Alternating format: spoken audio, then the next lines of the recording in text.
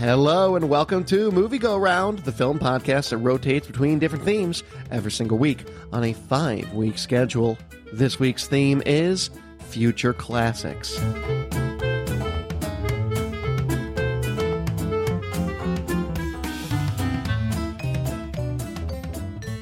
Hello, everybody. My name is Brett Stewart. It's time for another week of Future Classics on Movie Go Round. Joining me, the wonderful David Luzader. How are you?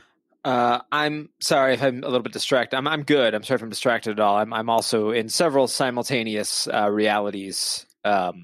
In one of which I am part fish person. So enjoying that. Oh, that's nice. Yeah. It's pretty great. Okay. That sounds like it could be really concerning looking, just like the hot dogs.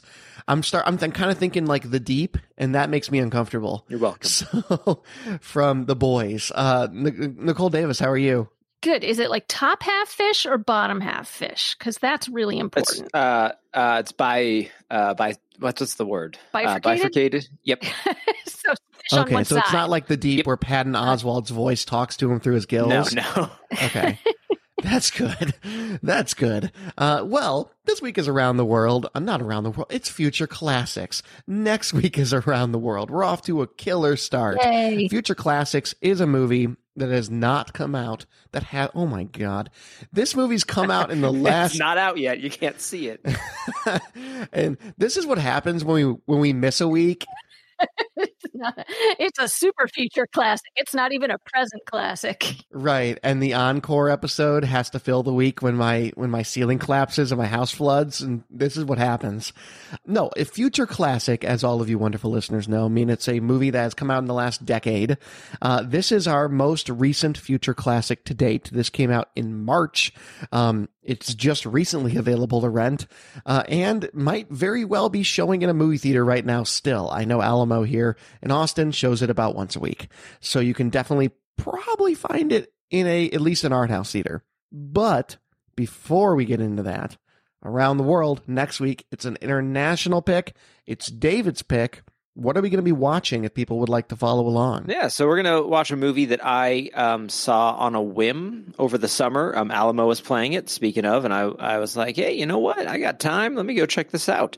And it was fantastic. And it's a South Korean film where we're diverting away from Bong Joon-ho a little bit and moving into the work of Park Chan-wook, who did Old Boy. But we're going to be doing The Handmaiden. Oh, I really wanted to see this. I'm sure Nicole already has. I have this on both my Around the World potential lists and Future Classics potential lists. So yeah, it could fit on both for sure. But it'll be a lot of fun to talk about it next week. I'm excited. This is a South Korean erotic psychological thriller. Yes, it's very twisty. That's a lot to unpack. Based on a British novel. Yes. Awesome. Cannot wait. That sounds great. All right, we'll check that out for next week. This week, for Future Classics, it was my pick, and I decided to pick this year's Everything, Everywhere, All at Once. Middle-aged Evelyn Wong is living her worst life, one in which she's made all the wrong decisions and followed none of her dreams. On the day of her family's tax audit, she is contacted by one of her husband's counterparts from another universe and learns how her lack of positives may make her uniquely qualified to save the multiverse from her own daughter. Spoiler alert if you haven't seen the movie. None of this is going to make sense if you've not seen this movie. This is a twisty, weird movie. This movie barely makes sense when you've seen the movie. Mm-hmm. Yeah, definitely see this movie multiple times. This takes mental work. If you like it. Yep. So, quick high level as we always do. The reason I chose this for Future Classics, and the reason I'm so convinced that it could be, even though it's so new, is twofold. One, this became somewhat of a sensation. It was that bizarre A24 art house movie to finally reach over $100 million worldwide, which A24 had yet to do up until this point. Oh. We frequently talk about how awesome they are as a studio, and this seems to just embody so much of what I enjoy about the type of work they create, where they have minority talent and really unique perspectives, create really compelling stories without the rigid framework of working for a major studio. I don't think this movie gets made, and certainly not in the way it does if you're making this for Paramount or 20th Century Fox. It just doesn't. No. On the flip side of that, I think this is just a spectacularly beautiful film, not just visually, but tonally. The messaging of this film, I mentioned in our docket, I think it's the greatest Mother's Day movie ever made. There's not a ton of those. It did happen to come out around that time. I just think there's something really, really special here. And I think people will be very fond of it for a very, very long time. And I think people are very fond of Michelle Yeoh. And she is spectacular in this, as she is in everything. So I just have that gut feeling. That's really what it is. I think this is going to be meaningful to a lot of people for a long time. My wife wants to get a tattoo inspired by this movie, so it'll certainly be in my life the rest of my life. So let's jump into our discussion topics. Well, first and foremost, we all saw this in theaters, right? Yes. Yes. Which is a pretty cool experience. So again, if it happens to be out still where you live, you should probably check it out. But let's start with that first discussion topic. This really is the greatest Mother's Day movie to me. This movie pulls you right into a story that you do not realize is going to be an emotional and tender bonding between mother and daughter with the universe collapsing in the middle. And it's so unlike anything I've ever seen in that regard. Yeah, I think my mother has seen this movie. I think my sister took her to see it around Mother's Day, if not on Mother's Day. And I'm just... Considering how shocked my mother was at A Fish Called Wanda, I kind of wish I could have been there for the battle scene with the desk awards. Oh, goodness. Oh, yeah. See how she handled that. No kidding. Yeah, I don't think I could. That was what I was going to reference of why I don't think I could show this movie to my mother.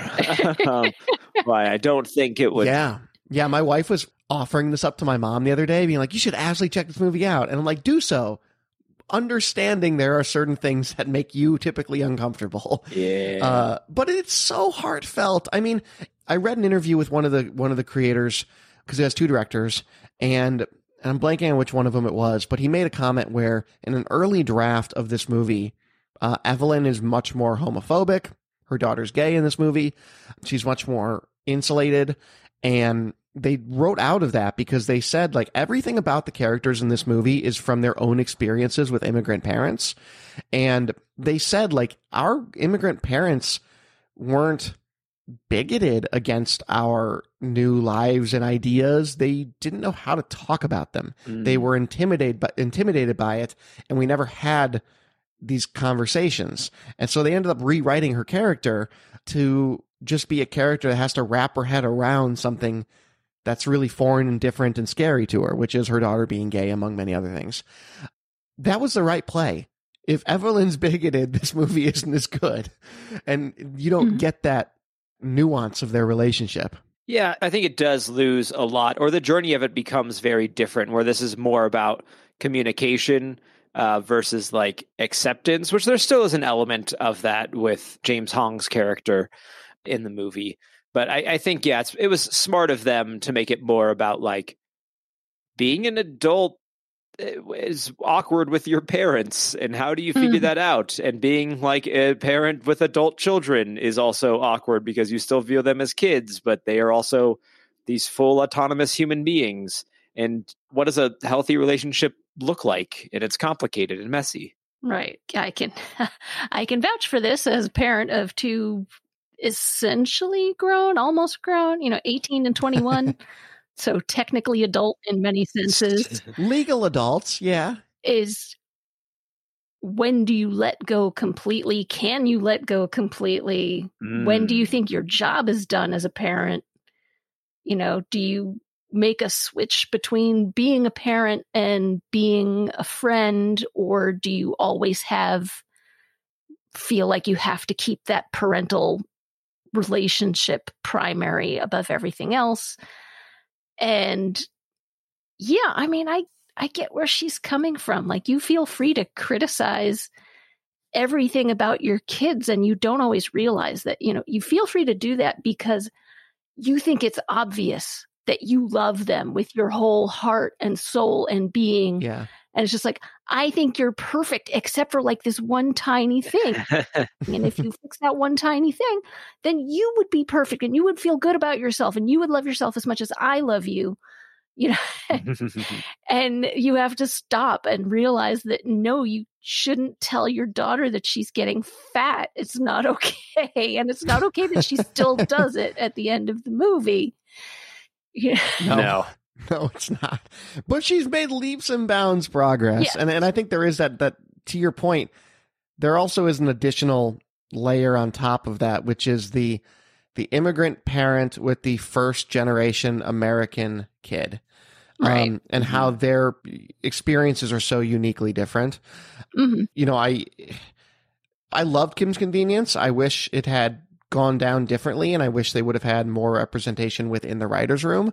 But something I did love about Kim's Convenience for so long was that it was one of the first shows I ever watched that had that dynamic of the first generation Canadian, in that case, you know, son and daughter that are navigating their parents who just don't quite understand where they're at because their parents have, of course, come from a different country. There's a great quote from one of the directors. The producer, where he was talking about how writing like the parents in this movie, they had to think about their immigrant parents. And his dad, who has now passed away, he said like he loved movies, but he got all the titles wrong. And it was a running joke in the family, like, oh, what did dad call that movie?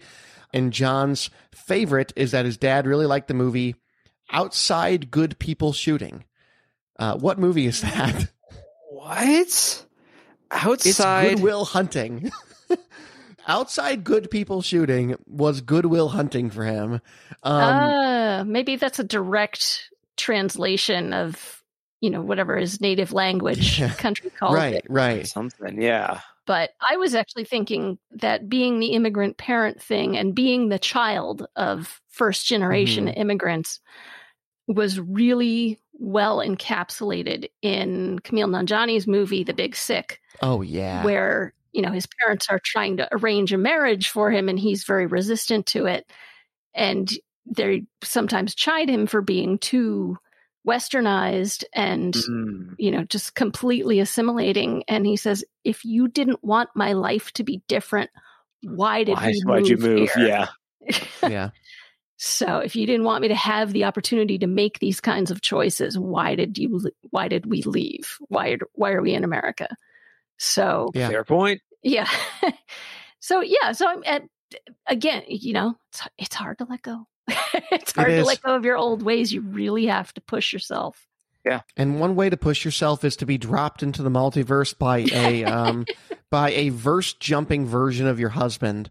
So I referred to him in our docket. I love Alpha Waymond. Oh, Waymond. Yes, I referred to him in our docket, of course, as Adult Short Round, but he is not even Adult Data. Come on, Data. He's got it's two iconic roles depending on which one you grew up with first.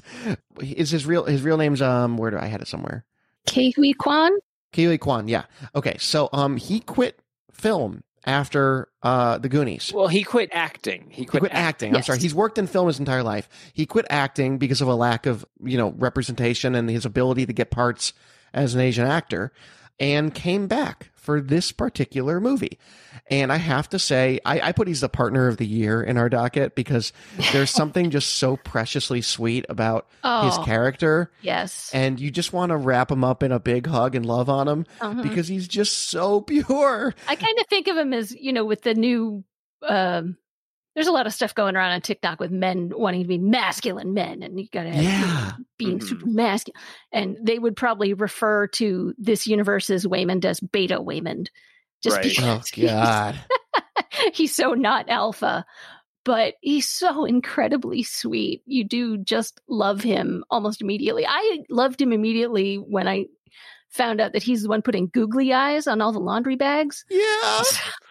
Oh, yeah. Oh, I was very surprised, speaking of like Jenny Slate being in this movie. Yes. And having kind of a small role and kind of like a weird. I don't. It's so bizarre. I was just like, oh, Jenny Slate, great. Okay, I'm very curious to see what Jenny Slate. And she's like not in the movie a ton, but she does. You know, she has the funny scene where she's using her dog as a weapon. Yes. Does my baby want to go for a walk?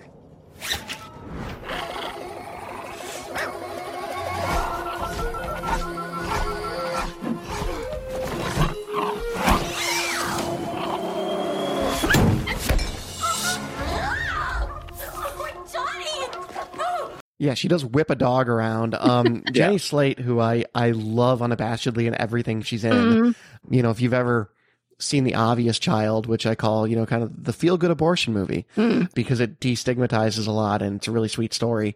But she's just in so much great stuff. And the fact that she can hop between so many interesting characters. I've been watching Parks and Rec again lately, and she plays the most obnoxious character perhaps ever to grace the screen. Money, please. Yeah, for an extended stay. And then meanwhile, it's the same actress that created Marcel the Shell. Which I did not see. And that. I just don't know how you get from point A to B there. She's great in this movie, though. I really do appreciate her in it. Yeah, just like I forgot even like the first time I saw it, like between the two times, I was like, oh yeah, Jenny Slate's in this. Right. I just picture someone at A24 saying, you know who would be cute in this role? Let's call her representation and see if she'll be in it. That's probably what happened. But Waymond is so great and is really sort of like, I know there's a lot of heart to this film, but he is like heart in a very kind of like specific way. I just think of that scene of, because for him, you know, for Evelyn, the laundromat is always like been where she's been stuck. Yeah. And for him, it's where it's been enough because he's had his family. Right. And I really liked that scene where there is like the real world kind of, they use real footage of Michelle Yeoh from like red carpets and stuff. But that scene where they're talking and they've reunited, and he says, even in that reality, like owning a laundromat would have been enough with you. Right. And just like really emphasizing that like you are who you are. It doesn't matter the universe, you know? The end of the line, though, when he says, I would have really liked just doing laundry and taxes with you. Yes, that's it. Yeah, it's the sweetest line I've heard in a movie in so long. It is. It's beautiful. There's a moment in this movie where she asks him, you know, like, how can you possibly be so positive all the time? And he says, you know, when I choose to see the good side of things, I'm not being naive, which is how he's portrayed for the first half of the movie. It is strategic and necessary. It's how I've learned to survive through everything. And I just love his character. I just love his character so As much. You should. And I think cinema needs more characters like this he's just very pure. Yeah. It's something that I kind of wish I could have done in my life. You know, I went with snark but as a survival mechanism. Yeah, you leaned in. And that worked. But you know, sweetness would have been nice too. Yeah, his unabashed like humor and joy, and like he's not the most responsible person. Like, he's not a perfect human being. No. He has allowed so much of their life to get into peril. Right. But, it is still, if she was more present, if the two of them worked together, like as partners, their life could have been, as they kind of are, like at the end of the movie, like their life could have been different, I think, for kind of both of them, for her. Well, for him too, because they were in a lot of legal trouble. Yeah. For him, the job is what he does to pay the bills, and so he can spend time with his family. And for her, the job is everything, and family is just one more obligation that she has to deal with. Right. Yeah. There's another great line of his in the movie where he's talking to Evelyn. And he's talking to a different Evelyn at this point in the movie. And he says, you think I'm weak, don't you? All those years ago when we first fell in love, your father said I was too sweet for my own good. Maybe he was right. You tell me it's a cruel world and we're all running around circles. And I know that. I've been on this earth just as many days as you. I know you're all fighting because you're scared and confused, and I'm confused too. All day, I don't know what the heck is going on, but somehow I feel like it's all my fault.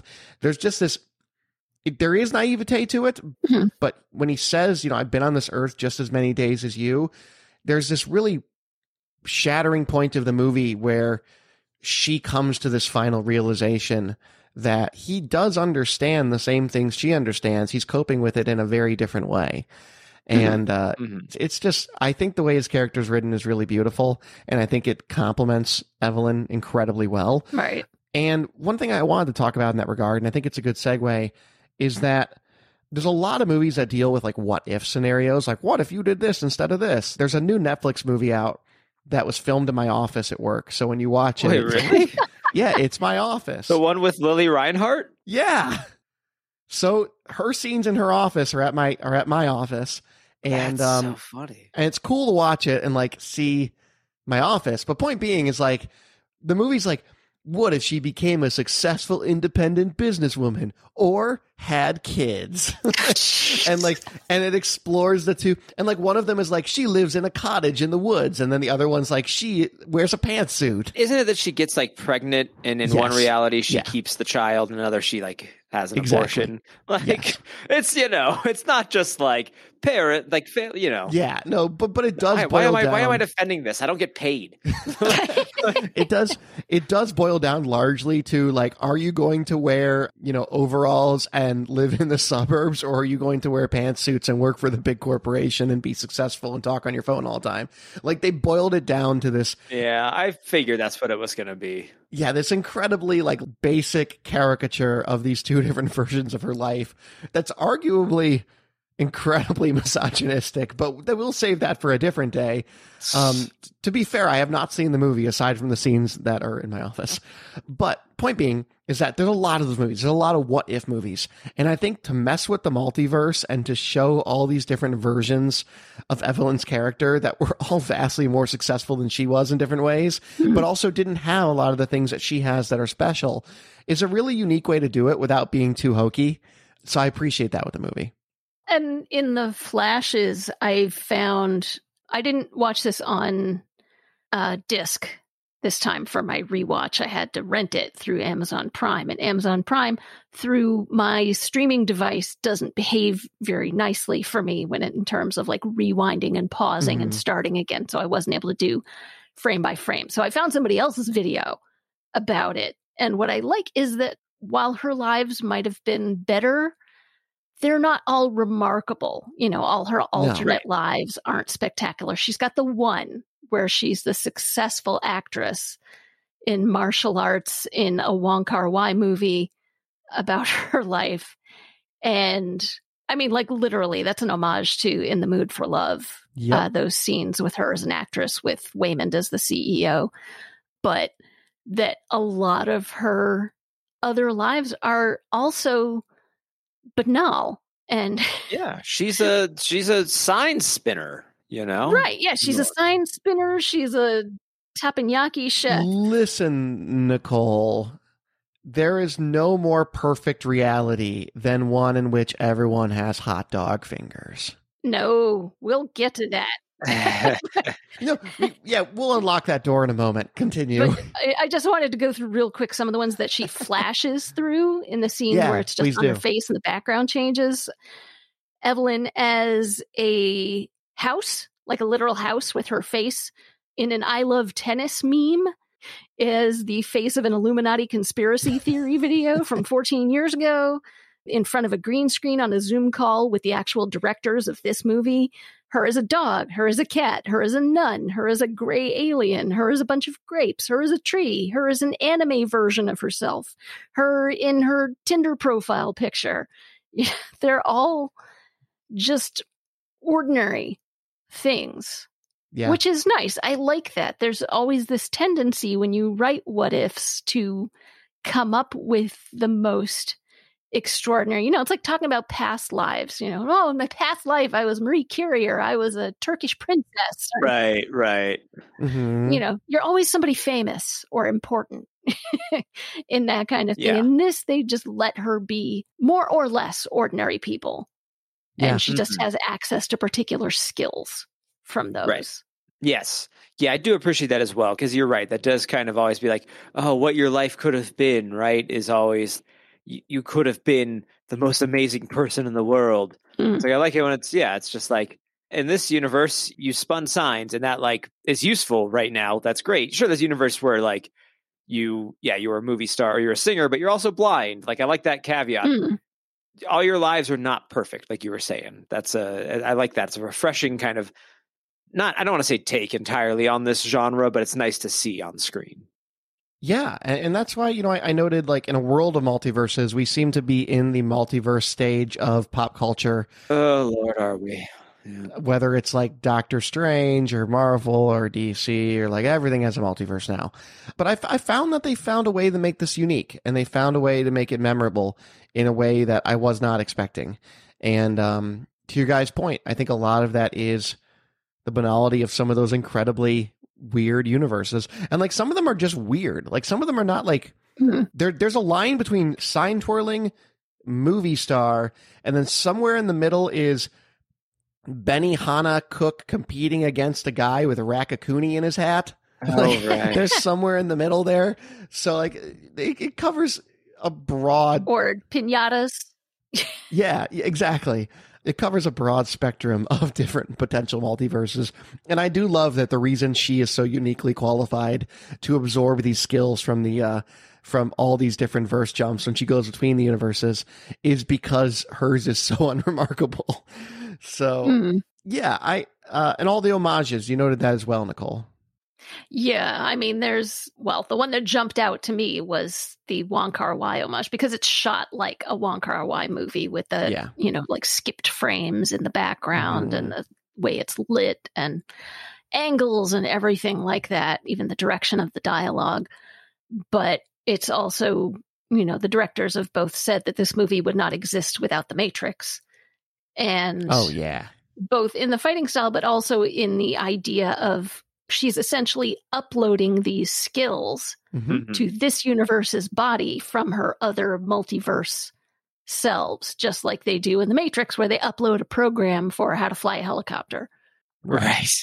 Or what have you, and then there's Ratatouille and there's Raccacoonie, come on. Raccacoonie. Yes. Oh my God, Raccacoonie. All right, so let's talk about some of these universes. We're hinting at them. Nicole, ever since this came out in March, you have bemoaned to me Hot Dog Fingers universe. Why? It's just upsetting. Is it just because it's disconcerting to look at? Yes. Okay. That and the mustard in the Yeah, that's weird. Where does that come from? The logic of that world also, like, it's the one where it quickly breaks down because they thought it'd be really funny. Hot dog fingers. Okay, great. But they didn't then think of what would the rest of the world look like? Because they're doing everything with their feet. So it's why would you invent all these things to still be operated by normal hands? Right. Why is everything at hand height if you're operating it with your feet? Yeah. Yeah. If it was a quick visual gag, that's one thing. Oh, no, they revisit it several times. Yes. Yeah. And sometimes at protracted lengths. And it I don't think I have the same feeling as Nicole does on it, but I will say that I totally get being disturbed by it because that's fair. And I think it's the one that I think about and I'm like, wait, that doesn't make sense. Nothing about that works. Yeah, that's fair. I like what they do with it, with her relationship with Deirdre. Absolutely. Yeah. I think that's very important. I think it adds an emotional component to the movie, and it gives you another dimension to Deirdre. It gives you, if this is what this universe of Deirdre is like, maybe there's some of that in the person in this universe, and we just don't get to see it. And that's part of it, right? That is part of the beauty that people aren't one-dimensional. They aren't just what you see. They are complex. And it's not just Evelyn, who could have been anybody. It's Waymond and all the different ways he can be. And like you said, Deirdre is not just the humdrum, angry tax auditor. Right. It's, we only saw her in this one world, but in other worlds, and even in her personal life, which kind of gets revealed towards the end when I really like when they have their little conversation after Evelyn smashes up the laundromat. Yeah. And you get this insight into her a bit, and it adds these layers. That people are not just who you experience the 5 minutes you meet them every day. He told me about your situation. I remembered when my husband served me papers. I drove his Kia Forte through my neighbor's kitchen. Right. Yeah. And who you are at your job isn't necessarily who you are all the time. Mhm. I mean, I think that's probably true of Waymond. Waymond is with the customers the same way he is with family. You know, he's this outgoing and kind person who's just trying to have fun with the customers, even when they're fighting with the change machine. Uh-huh. But even as like one of the antagonists of the movie, that, or at least that's the way that Deirdre is set up, is to be an antagonist because, you know, she's the tax auditor, Yeah. but she's not 100% a hard character. She's trying to work with them. She's pointing out obvious Oh, yeah. things. You can't claim a karaoke machine as a business expense. Watch me. You know, and she's trying to point this out. She's trying to keep them from being prosecuted for fraud. You know, she's Right. trying to work with them so they can keep the laundromat. And it's just Evelyn doesn't quite know how to work with her, or isn't willing to, or just wants to do it her own way no matter what and see what happens. But, Yeah. you know, Deirdre's not all bad. She's No. not all bad. No, and also in what kind of movie do you see, you know, to David's point about the multifaceted nature of these characters, in what kind of movie do you see the antagonist's opposite side being the partner of your protagonist? It's so wholly unique. No, she's trying to save them from themselves. You know, there is tough love Right. on the opposite side of this, you know, auditor's desk in the movie. And I don't think Evelyn's character is resistant to it. I think she just wholly doesn't understand it. She's dug them in this hole. They both dug themselves in this hole so deep. And I just don't think she realizes the implications of it. Mm. Mhm. And that's what Deirdre is trying to get across. Yeah. That's a nice arc, though, throughout the movie, is how Evelyn becomes better and better at communicating overall. And that's not just reflected in Yes. what she tells people and what she says in her conversations, but her English skills literally get better as the movie goes on. Mhm. As she's absorbing all this different knowledge. Right. Yeah, absolutely. And David, you mentioned, you know, you love that Jamie Lee Curtis in this character wanted to look like a normal woman. Yeah, I don't remember where I saw that. I wish that I had it, but I saw somewhere that like she had kind of insisted, like, don't make me up. If I'm a tax auditor, make me look like a tax auditor. You know, she looks like a little bit frumpy. You know, she's wearing the sweater and has that haircut, Jamie Lee Curtis. Oh my God. It is a look. It's an iconic look though. Like she's rocking it. But yeah, it's like I 100% believe this is somebody. If I walked into any office, you would see someone who looks like this or could look like this would be somewhere there. Yeah, Right. absolutely. Yeah, Jamie Lee Curtis has taken some really interesting roles in the last, 5-6 years. I'm very interested to see Jamie Lee Curtis in Borderlands. David, I'm sure you've probably heard about that. Forgetting that's coming That's out. going to be a thing. And she's like the lead. Well, So, she's also like a huge nerd, so huge gamer. She officiated her daughter's gay wedding in World of Warcraft cosplay. So Aw. she is that's something they woman. bonded over, I'm pretty sure. Yeah, she used to play a lot of WoW. Yeah. So Jamie Lee Curtis is pretty cool. That is so cool. It's more than just Activia commercials. So let a couple other great discussion topics that we have. No.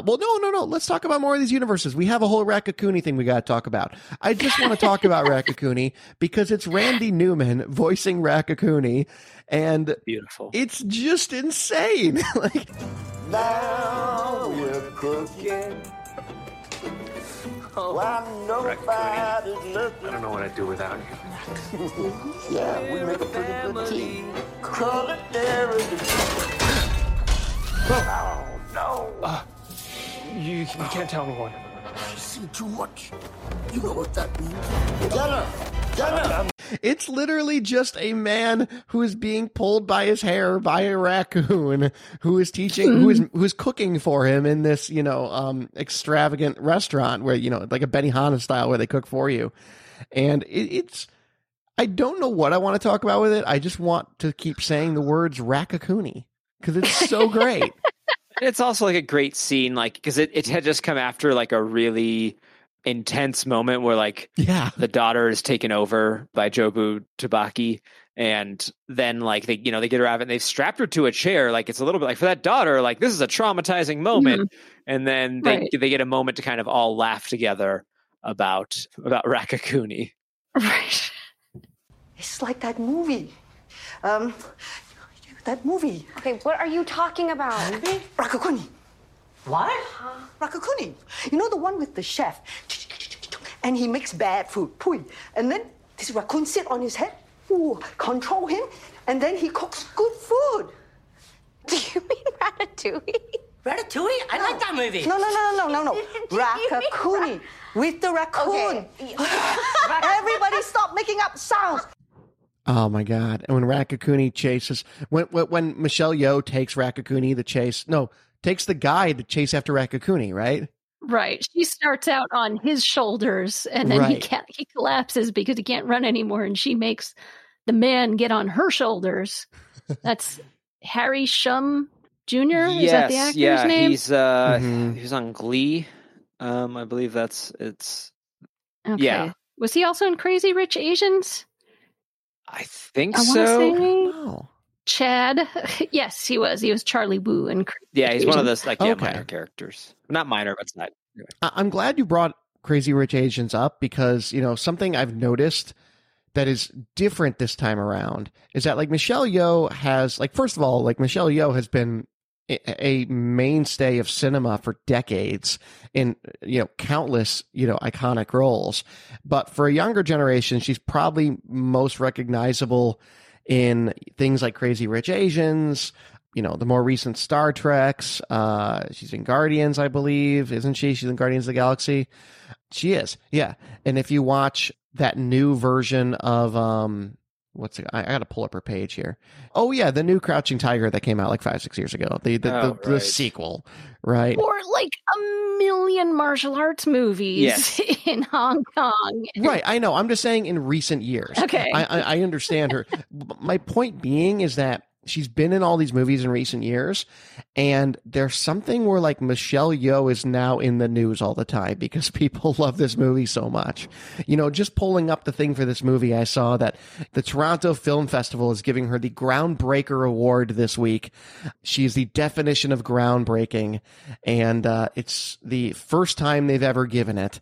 They made it for her, and she's in all sorts of other things right now, and it just makes me really happy that people are getting so exposed to her because she's such a badass. Like another example in the news a couple weeks ago, I'm sure you guys saw this, where Tarantino was talking about how they wanted to make her an antagonist in Kill Bill, and then they realized they couldn't because it wouldn't be believable that Uma Thurman could beat her up, which is great.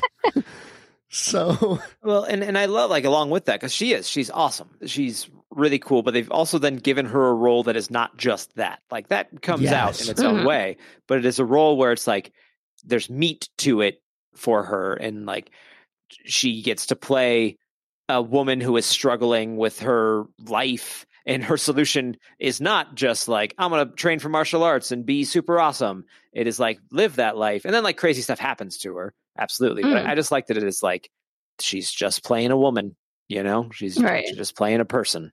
Yeah. I mean, the original tagline of this on IMDb to hide the fact that it was a multiverse movie was called A Woman Tries to Do Her Taxes. Because that is what this movie ultimately boils down to, I suppose. A couple of other great discussion topics we have. I did want to mention that I think this movie does a great balance where it can have this like family drama and a laundromat, and it can have this complicated family dynamic that's multi-generational, and it can also have butt plug humor, and it does it in a way where it can balance both. And I have a quote here from one of the two directors. where he says, when you stare at something for long enough, you can make anything meaningful. There's a desperate, dangerous thing, but it's also really beautiful. We need that right now because everyone is staring at everything and sees no meaning at all.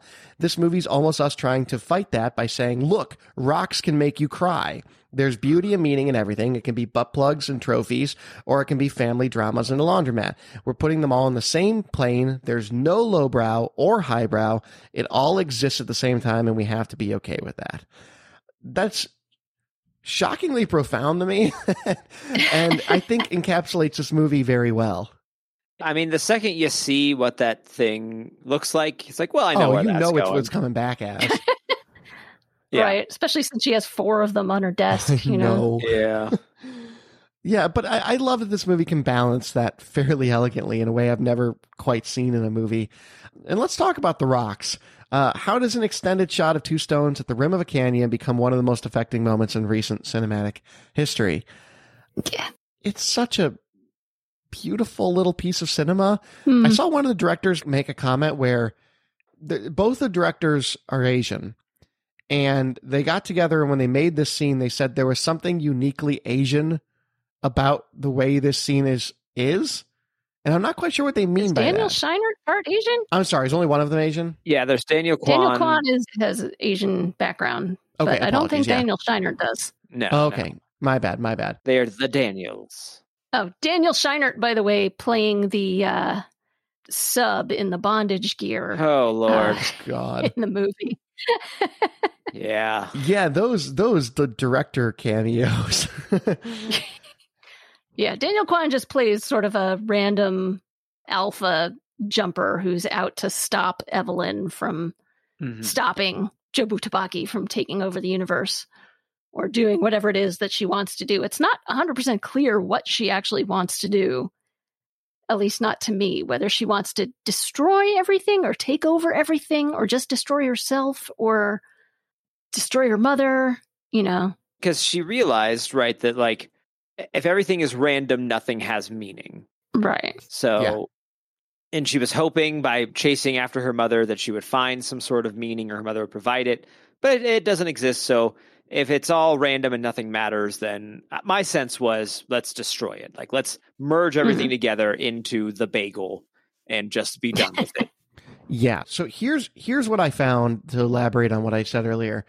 Kwan made a comment where he said the family dynamic in our film was interesting because even before we get into the multiverse, they're already in different worlds. They're already speaking past each other. There's even something about Evelyn and Joy conversing as rocks overlooking the Grand Canyon that feels distinctly Asian American. We don't want to say things that we actually want to say. Let's do it as rocks, but silently, adding that the emotional feedback that came from Asian American viewers after screenings. The fact that the parents kiss at the end is such a small gesture, but for a lot of people, it was very powerful because oftentimes our immigrant parents aren't afforded the space to have romance or they have the ability to express themselves in that way. So that's where they were headed with that. But yeah, I love that the scene is long. I love that they make you sit with the rocks at the Grand Canyon for a while. I know that annoyed some people, but I found that just delightful. I think part of why it's so affecting is that this movie is very nearly wall-to-wall chaos. Yeah. Of light and noise and flashing and color and the universe jumping and movement. And then all of a sudden you smash cut to these 2 stones at the rim of a canyon. And all you hear is just a little bit of the wind blowing in the background. And that's all. And it's a very still shot of the 2 stones.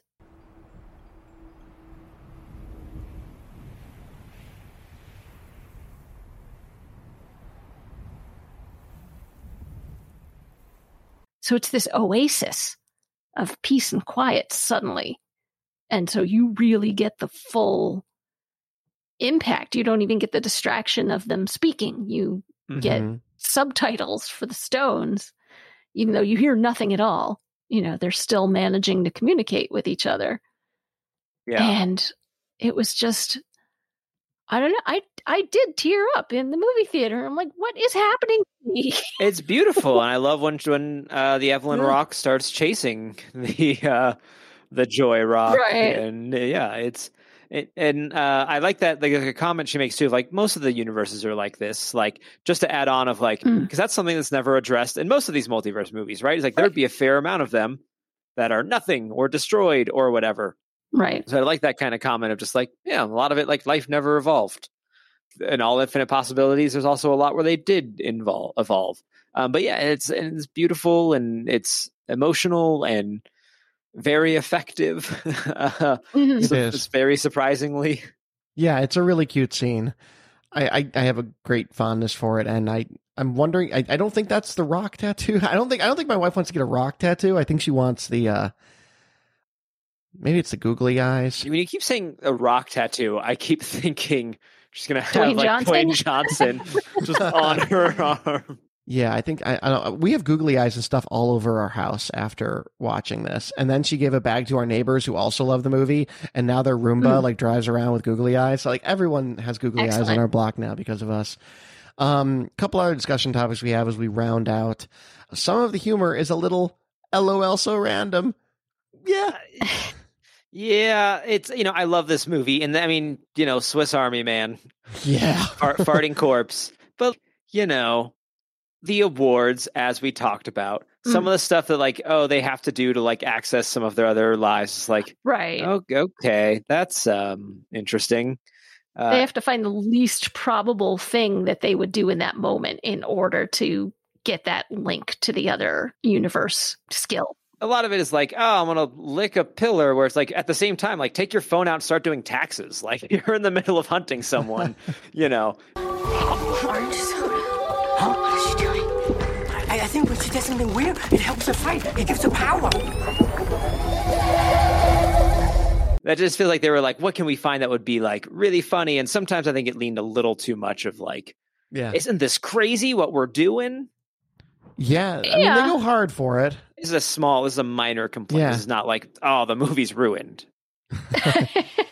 I think if you're the kind of person that's not open to that kind of thing in a movie, like I know a lot of movie viewers that if something gets a little bit too silly, it just turns them off entirely.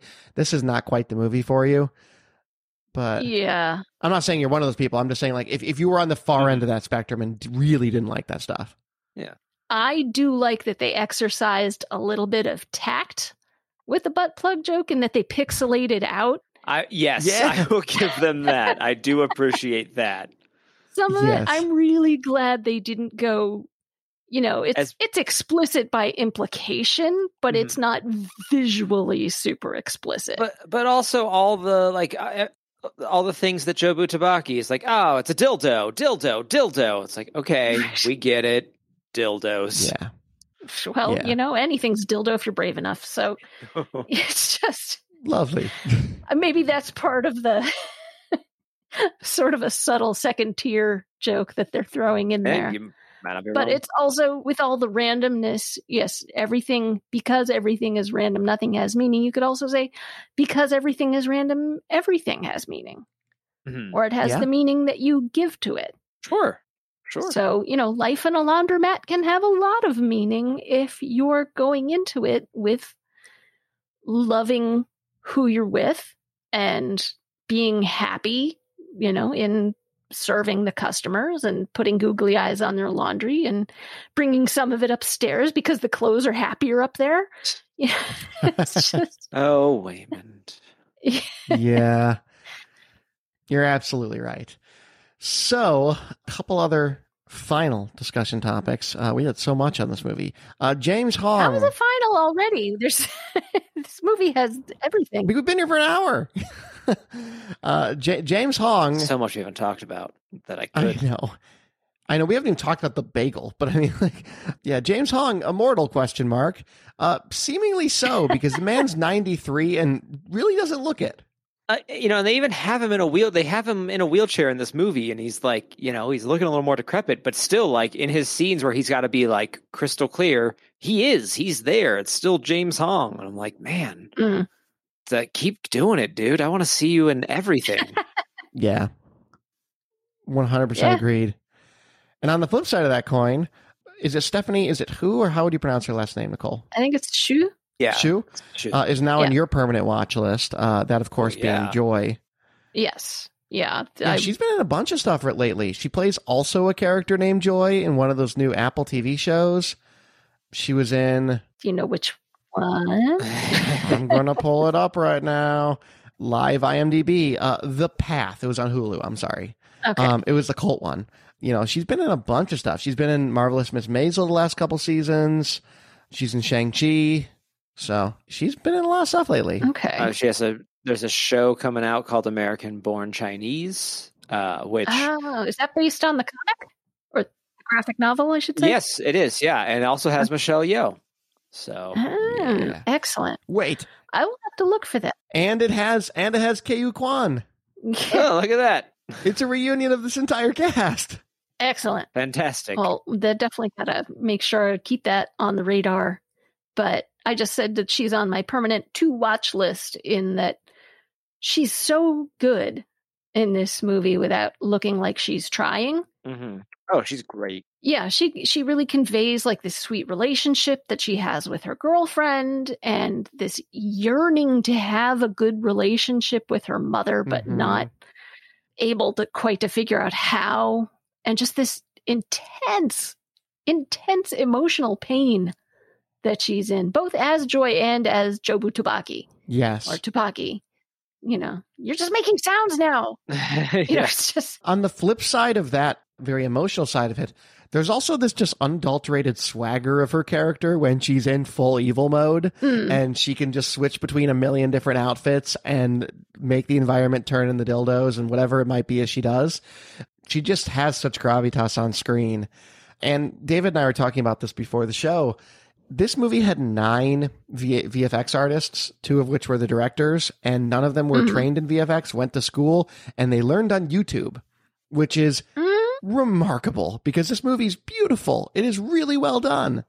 And they did a lot of the effects at home. You know, this was a pandemic-made movie.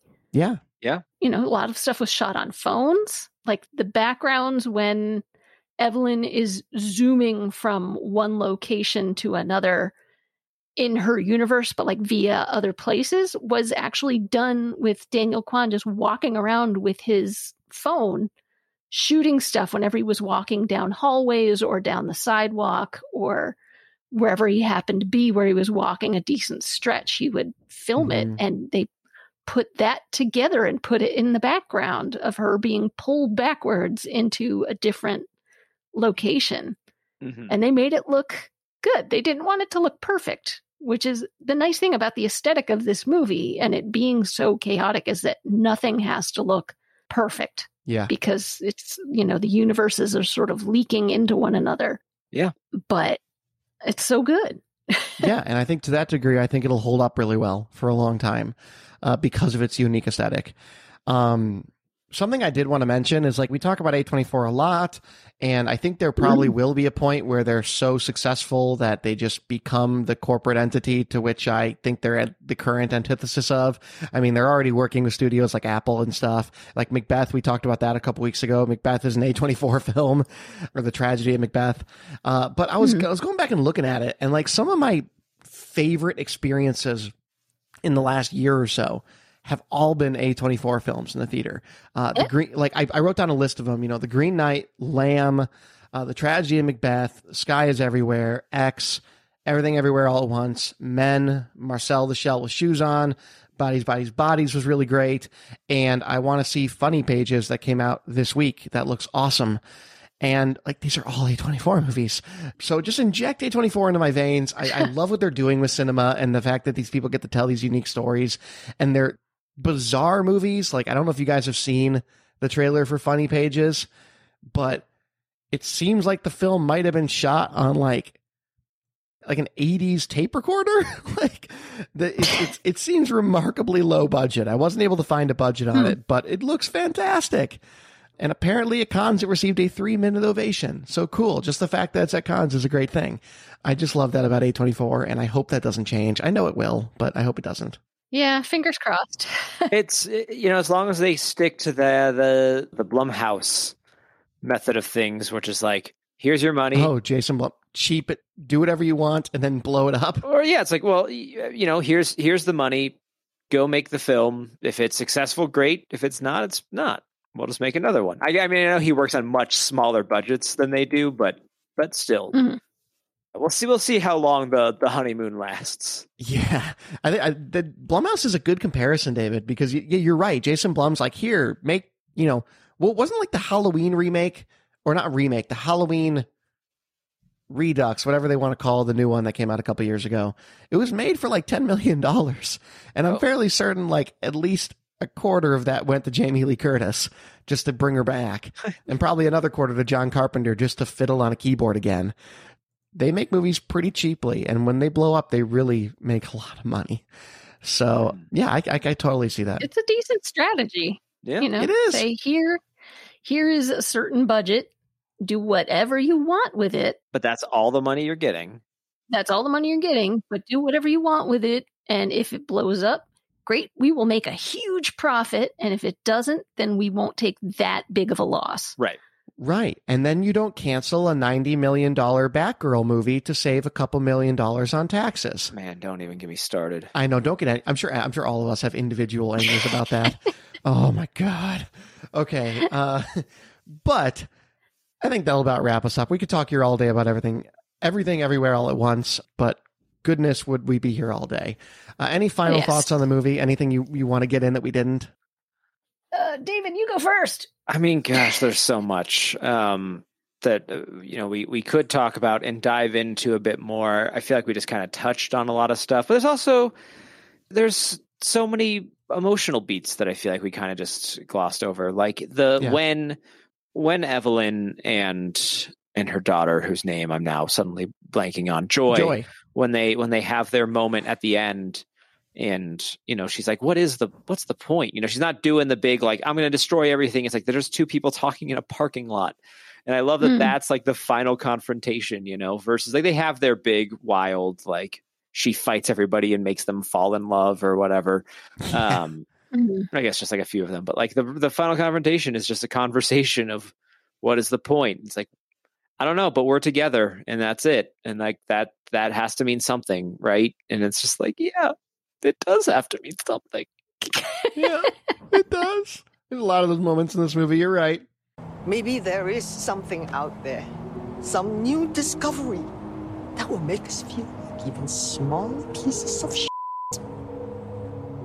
Something that explains why you still went looking for me through all of this noise.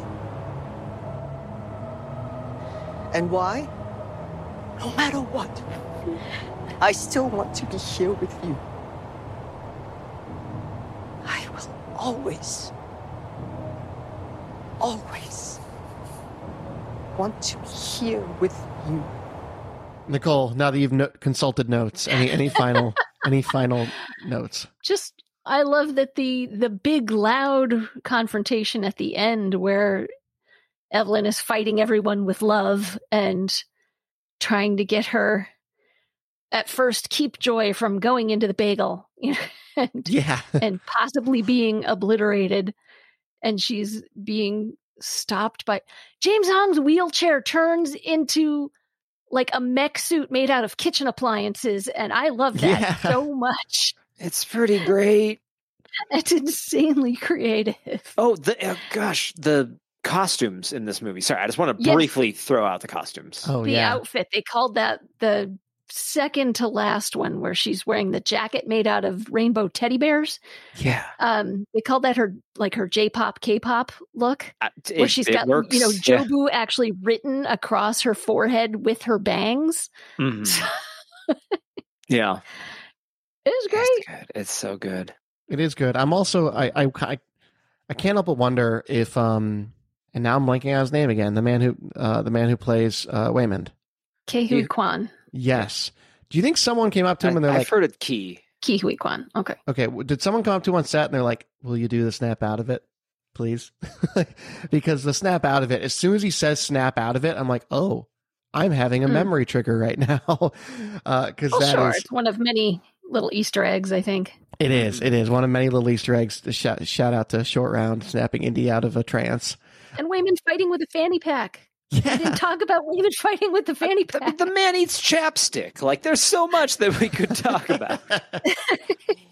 There is. And we'd love to hear from our listeners. Please, email us, hi@mgrpodcast.com. We'd love to hear from you about your thoughts on this movie. I know everyone's had a fairly intense reaction to this movie in the last year, so we'd love to hear, what do you love about this movie? What's zany? What did we not talk about? What did we miss? We'll read it on an upcoming show if you go ahead and let us know. But future classic, we got to kind of give the verdict here. I know it's a new one, but I'm feeling good. Yeah. Yeah. Nice. I think there will be a phase in 5 to 10 years where there will be like a backlash on like, oh, when I'm doing multiverses, oh, the Bagel movie. There will be some people who will hate on it just to hate on it, but I think it will endure through that. Yeah. Is this like how you guys hate on Rubber every time I bring it up as the tire movie? No, I hate on Rubber for legitimate reasons. Yes. I want to watch Rubber. I hate Rubber because I've seen it. Right. Yeah, exactly, because I have eyeballs. Has Rubber come out in the last 10 years? Can I make the boldest future classic play thank ever? God. Oh, it came out in 2010. It hasn't. We missed it. Damn. But I can do the one by the same director where he falls in love with his dog and has a telepathic relationship with it when it's lost. Why do you hate us? What did we do to you? Brett does it to us. Wasn't there a serial killer who thought his dog was talking to him? Probably. I don't know. There's one where a guy has like a questionably romantic relationship with his dog, and his dog gets lost, and he has to like use his telekinesis with the dog to find the dog, which is also made by the same Frenchman who made Rubber. But alas, we're getting off the beaten path here. I am glad you guys enjoyed it. It's a movie that's very special, and I hope our listeners get a chance to check it out if they have not so far. The good news is that because we've only scratched the surface, you will have a lot in store for you if you check this movie out. Right. Do you want a unique movie? This is the movie for you. Yeah. Oh, and I didn't even mention that. I didn't do my whole spiel about how, like, in a world of sequels and reboots, oh boy, everything, everywhere, all at once succeeds above all odds. I do love that. Right on. All right. Very good. Well, a reminder, David, next week, one more time, Around the World. What is it? The Handmaiden. The Handmaiden. Check it out. All right. Let's go around the horn very quickly. David, where can people find you online? Davluz, DAVLUZ, Twitter, Instagram. That's kind of all I got going for the moment, so find me there. Right on. And Nicole? Nicole_Davis on Letterboxd. That's me. Very good. You can find me on Twitter at I am Brett Stewart. Be sure again to email us hi@mgrpodcast.com. If you'd like to find all the social links for this show, that includes our Facebook, our Twitter, our website. Just go to social.mgrpodcast.com. And the best part of that is that you can follow along for You Did This to Us weeks. We are releasing essentially week to week now. We don't have a backlog anymore. And that means when you hear this in your ear holes in the next week, that means that you have a You Did This to Us voting coming up within the next week. So you need to be on that on our social so you are notified when it is time for us to watch Rubber or whatever it is you choose. Do not. Right. No. What if I did? Also, I would like to put in a plea, a urgent request. Please leave us a review with your podcatcher of choice, especially something big like Spotify or Apple Podcasts. You can only leave reviews on one of those, but definitely leave it on Apple. It would really help us get seen by new people. Yeah. We have a diehard audience, and that's about it. And we love you. We love you all so dearly. And we love you, and we are very grateful for you. Yeah. We are that is super so true. Grateful for you who are with us every single week, and we love you and thank you. Yes. And we would love it if you would share us with more people. I'm so glad you called that out, Nicole. I mean, Apple Podcasts in particular, as Nicole said, if you can, drop a quick review. I know every podcaster says that, but for a podcast as small as ours, that actually is a very impactful thing that you can do at no cost to yourself besides an Apple account. So definitely do that and email us because we want to hear about how you like this movie or anything else we're doing about. Or if you don't like this movie. Yeah, if you hate this movie. I would love to know why if you don't like it. Yeah. And if you engage on our Facebook, I will get full like Tolkien mode on you like I did at someone else on our Facebook this week, where someone asked us what would happen if Merry and Pippin had to take the ring to Mordor instead of Sam and Frodo. And I gave them a whole lore-backed reason as to why I think they probably still would have made it. So you can find all that on our Facebook as well. Cool. All right. We will see you next week with The Handmaiden.